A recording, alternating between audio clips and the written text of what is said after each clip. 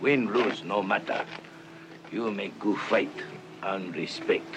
Then nobody bother. Hell, they'll bury me where I fall. Either way, problem solved. Welcome to Karate Kid Minute, a podcast where we discuss the original 1984 classic, The Karate Kid, one wacko minute at a time. I'm Robin. I'm Matt. And joining us for one more time this week from Escape from New York Minute and Flash Gordon Minute is Eric. Welcome back. Thank you. Excited to be closing out the week. Heck yeah. So did you usually do the 5 minute a week podcasts? Oh, no way. Both of mine were 3 minutes a week. The people that do 5 a week are really impressive. I've guested on a couple of 5 minute a week ones. Yeah. And so that's just doing, one recording session. I'm exhausted by the end of it. So the ones that are hosting the 5 a week, I tip my cap to them. I could not do more than 3 a week. I did it for Fright Night Minute, and it was like I felt like I was hallucinating by I don't know, just something about recording for 2.5 hours. Yeah, it's like I whenever the few times I've guested, by the 5th episode, I'm like, I know I'm not bringing my A game anymore. I'm just tired of talking. Yeah. Awesome. Well, speaking of tired of talking, we're going to try to present to you a show today, 11:54, The Karate Kid. It begins with a new location and ends with a bandana handoff. I was trying really hard not to say banana handoff because I would have, and I pulled it off, and now I'm making a joke about, okay, I should have just left it alone. What's a banana hand? I don't know. Yeah. It's got appeal. Anyway, so we're back with the truck, Daniel and Miyagi in the truck, and they cross the tracks and pull into a fenced-in dirt yard, and we see a nice little house in the back. We see 4 cars parked on the left, some big bushes. I wasn't sure what kind of bushes those were, but they look just, I don't know, exotic. I don't know, just different. And we also see a rowboat turned over on some sawhorses. So we'll see those later. See that later. So I put my HD copy for Karate Kid for this shot, this crane shot, no pun intended. And I see that there's a couple of movie posters doubled on the outside of his fence. And I tried my best to zoom in, but they just look like random Western posters. And I think one of them says Cowboy Tough. And I looked that up, and doesn't seem to be a movie called Cowboy Tough. So I don't know if they're just fake movie posters. And what do they mean by movie posters being there? This is not like a... Do you see Miyagi as a Western fan? No, I don't think so. No. I don't know. I guess there's a lot of parallels between Westerns and samurai movies a lot. Yeah. But still. Again, it's just it's on the outside of the fence. I almost think that those are posted posters, for promotion, but why there? It's not like they're Miyagi's posters and he's put them on the outside of his fence. I just think they were probably there before. Maybe they're implying that this used to be a drive-in lot. I don't know. All right. So all you gearheads out there, I'm going to tell you all about the cars that are lined up. Not all about them, but their names. And feel free to email us if we get any wrong. You guys, I don't know if you're gearheads at all. Can you tell us what any of those cars are? Can you name any of them? No, if it's a car before the 70s, I don't know it. I don't know. I don't know cars at all. I'll just throw out a guess. Is one of them a Studebaker? Nope. Okay. The green one, maybe you're talking about. It is a Woody wagon, but it's a Pontiac. A Pontiac Woody wagon? Yeah, Woody wagon. What? Again, the gearheads will tell you what a Woody wagon is, but I think it's I don't know, it's kind of bulky and it's got some wood paneling maybe. I'm not sure. I actually work in an automotive magazine, but I don't actually know anything about cars, which is I just do the IT part.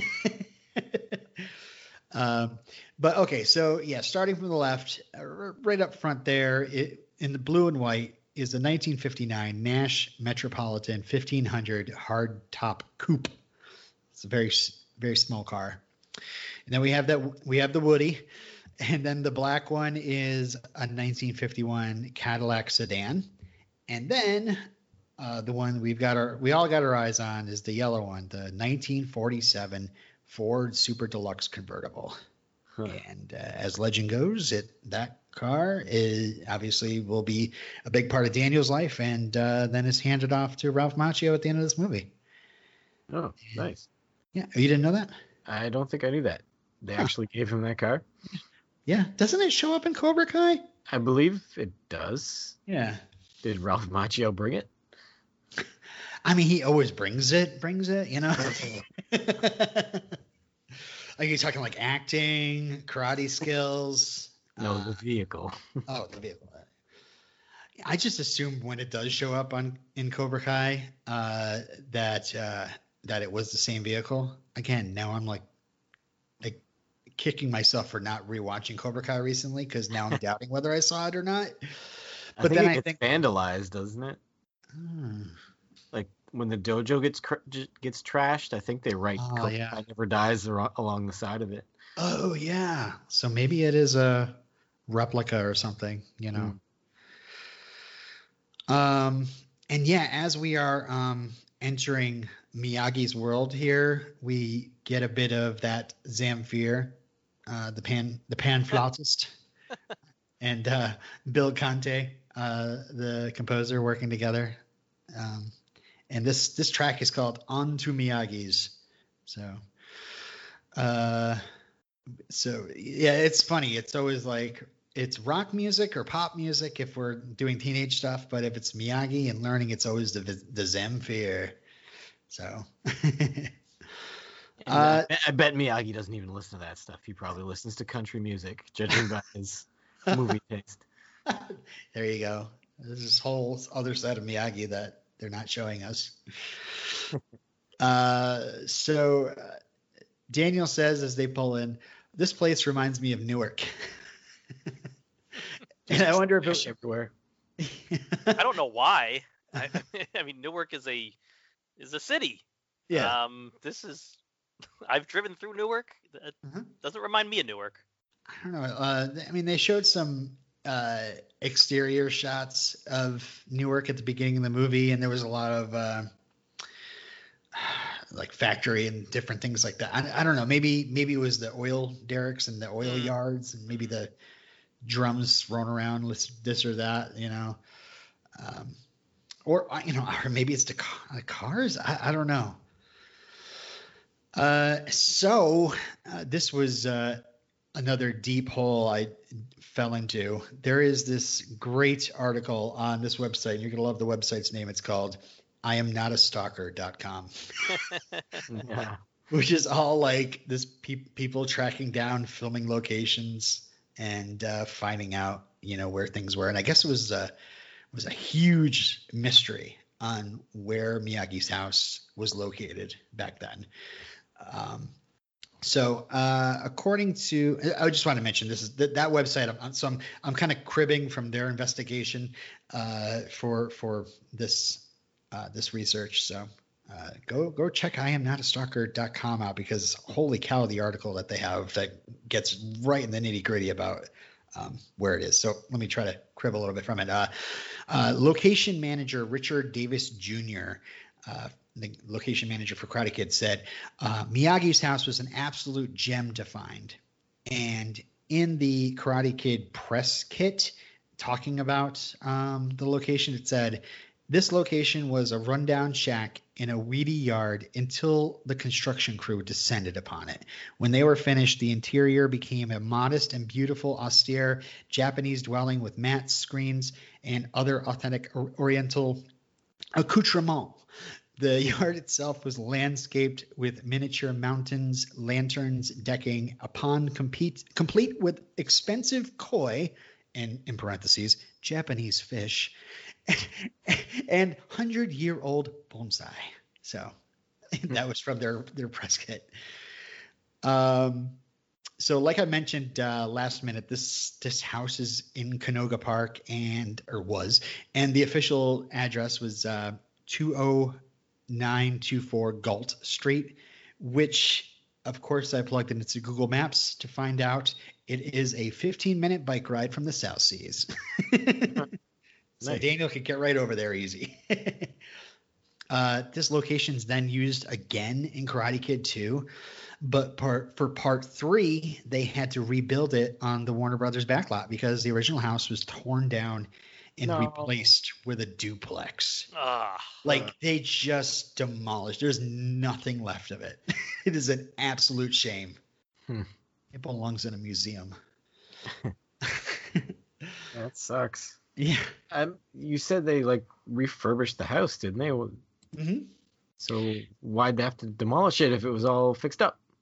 I don't know. Maybe it didn't fit in with the neighborhood zoning or aesthetic. I have no idea because, I mean, you look at the street now on Google Maps and it looks just like a nice suburb. You don't see any of these dirt yards anywhere, anything like that. The house itself is on Galt Street, but where Daniel and Miyagi enter from is actually a street called Vose Street. That's because the back of the house is being used right here as the front of the house. And we see trees behind the house, but really those trees are hiding the fact that there's a street there. And if you look closely in that overhead shot, you can see a neighbor's house through the trees on the right. And that's the across the street neighbor from the house. So I guess they wanted to have this nice open yard for Miyagi and his cars and things. And then, of course, later on in the movie, when we go in the quote unquote backyard of this house, which is actually the front yard to do some sand the floor, that's actually, the house's front yard. They built all that stuff in the front yard. Oh. Yeah. Crazy, huh? Interesting. So, but yeah, all of it gone. Sucks. Yeah. But they did a great job recreating it on Cobra Kai.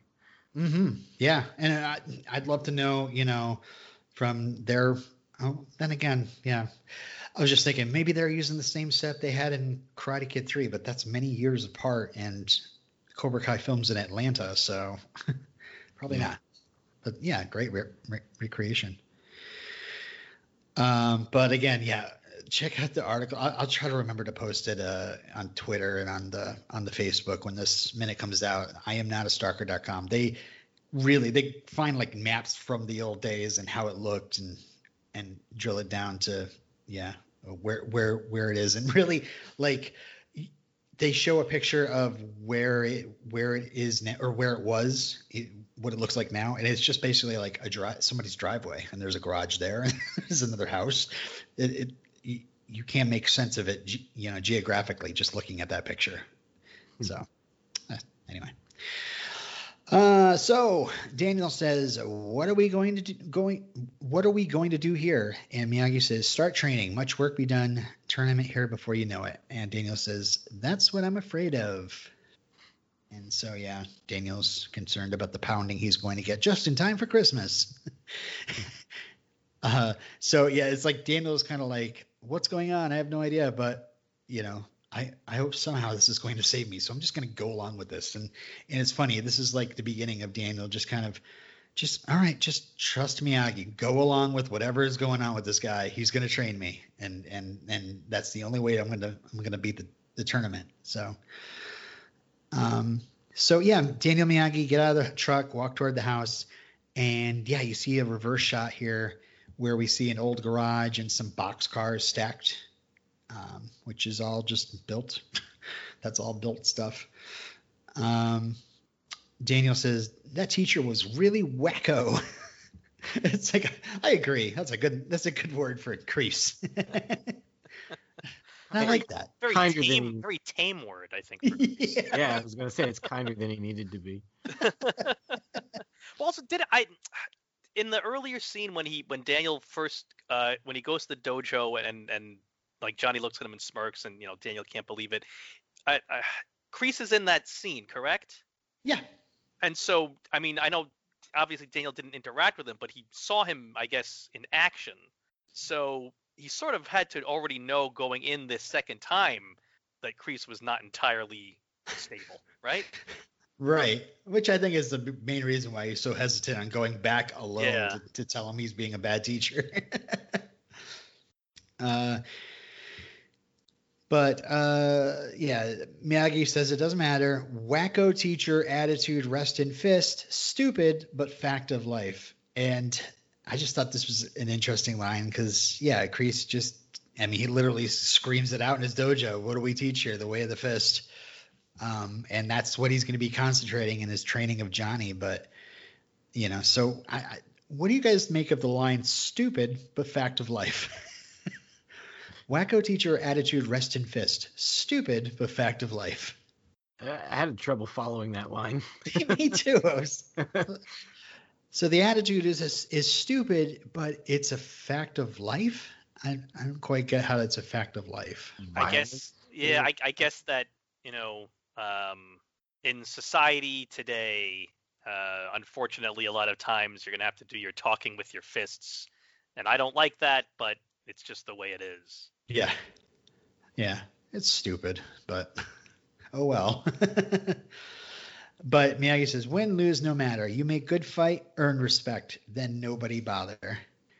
So I was just thinking, what are you going to say? Well, I mean, it's a very interesting point he's making here. He's saying, like, you know, even if you lose the tournament, just the fact you're willing to do it, they'll back off because you'll earn their respect. Yeah. And sure, that is definitely something that can happen. That is not happening with this group of people. No way, no how. I just felt like is earn respect and the bully stops bothering you like kind of like an old school kind of philosophy. Like, yeah, heard it many times. Yeah. Yeah, exactly. Is this something that kind of gets perpetuated in the movies? Like if a person is a real wacko, if you beat him, he's going to keep coming at you until he gives up. I don't know. Yeah. And I just, again, it's like, I feel like why is it important to earn the bully's respect? Like he's the one that, you know, like I hate to say he started it, but like Daniel could just be living his life as if it wasn't for Johnny constantly beating him down. Like why is that important to earn his respect? Like why should that be important to somebody who, you know, doesn't deserve this harassment? Like where's the part where the bully has to start respecting you? I just feel like got a little bit too real trying to think about it. but I another thing I was just thinking about is like many people kind of see Karate Kid through Cobra Kai tinted glasses, like seeing things from Johnny's point of view. You see that redemptive arc where Kreese gets dirty in the tournament at the end and Johnny like snaps out of this spell that has been cast over him. And that's why Johnny gives Daniel the trophy and says, "You're all right, LaRusso." But then I was like, was this Robert Mark Kamen or John Avildsen, were they trying to pay this line off? Like, hey, Daniel makes a good fight. He's going to earn their respect and nobody's going to bother him. So it's kind of funny that it's almost like both ways. Like he earned Johnny's respect, but also like Johnny's faith in his teacher was broken. Yeah, I never liked the "you're all right, LaRusso" thing. Like, it was so fast and it doesn't seem to fit his character. Where's that come from?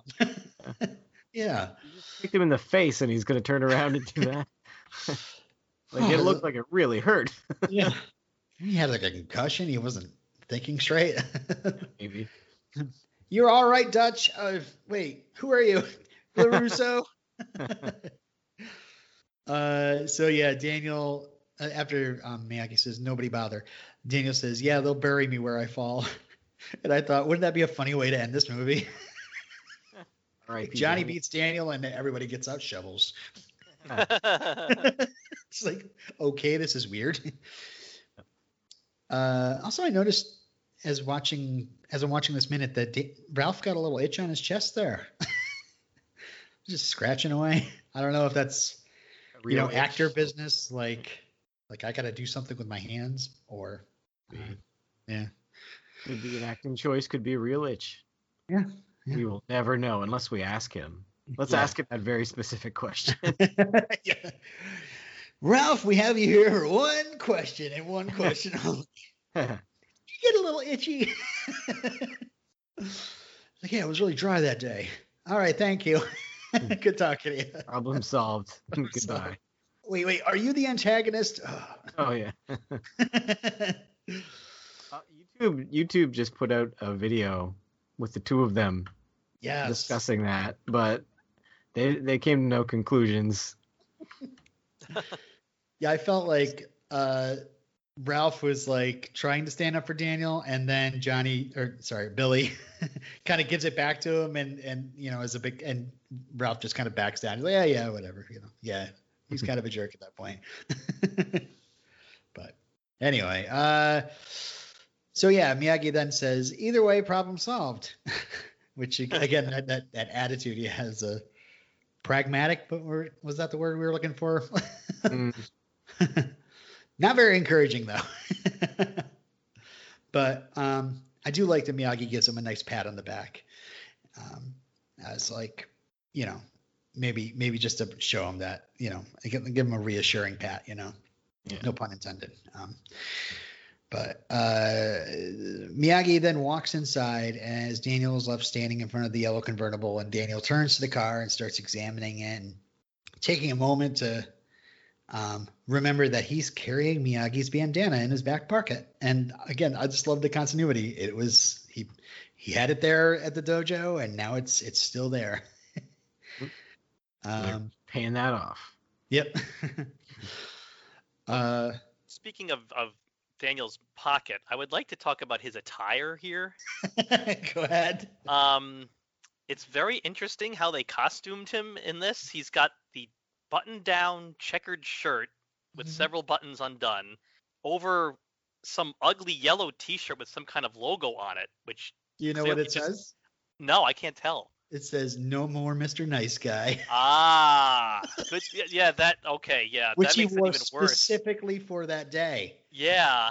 Oh, not a good choice going into that dojo with that shirt on, and a lot of attitude right there. Tucked in with no belt into those horrible brown pants. Nothing he's wearing matches at all. It's just it's a very geeky outfit he's wearing. Yeah. It's definitely not as bad as the camo pants, but those pants, they come right up. They come right up. It's really funny. So, yeah, I like this little moment where Miyagi comes out of his house. He's got the bucket and the rag. We know where it's going. We'll get into that next week. But he stops for a moment and just kind of like, I don't know, takes a deep breath and smiles, Well, he notices Daniel noticing that car. Yeah. He's like already got his plan in mind. Do you think so? Do you think he's like, if he does good, I'm going to give him that car? Yeah, I think that's probably where he hatched that plan. Oh. Yeah, that's what I was going to ask you guys. Is he deciding that? Is that what that shot is of that smile? Is he's deciding right then and there? Oh, he likes that car. Yeah, I think I'll give it to him. Yeah, I think so. It seems a little rushed to me. No, remember this crunch timeline. They've been friends for weeks and weeks. Oh, yeah, that's true. It's been like 6 weeks. Yeah. And he knows, 2 months from now, they'll presumably be even closer. He's probably not determined to give him the car. He's like, it'd be a good idea, or it'd be a good gift for him, and maybe I will if things work out. Now, if I give him this old car, and now who knows the condition of the engine at this point, maybe he'll then have no use for the bike, and then I'll just sell it out from under him. Since it's pretty much a brand new bike at this point. It was all a ploy to get that bike. Yes. And that money will go towards a pool repairman, and then he won't have to do the work. Credits. That is a drop the coffee cup moment. As all the pieces fall into place. All right, so Daniel turns around, remembering what he needed to do. He's like, "Oh, Mr. Miyagi, I forgot to give this back to you last night," and that's where the minute ends. So I don't know if you guys got anything more for this minute. No, I've but pretty much talked myself hoarse. good, because I had 0 notes for this movie. I had only a few. Well, I appreciate you guys joining me as usual.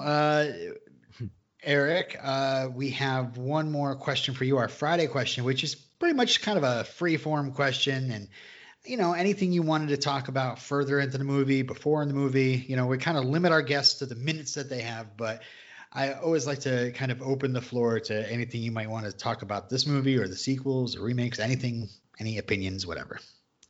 I guess the thing that I would talk about is I found it interesting that when thinking about Karate Kid 2, how the start picks up exactly where this movie ends, and obviously that's not something that happens too often with sequels. I was trying to think of other sequels where that happens, and I thought of Last Jedi is probably the most recent famous movie that happens in. Yes. But it also happens in Mortal Kombat 2. It happens in Fast and Furious 5, and it also happens in Muppets Most Wanted. So it does sometimes happen.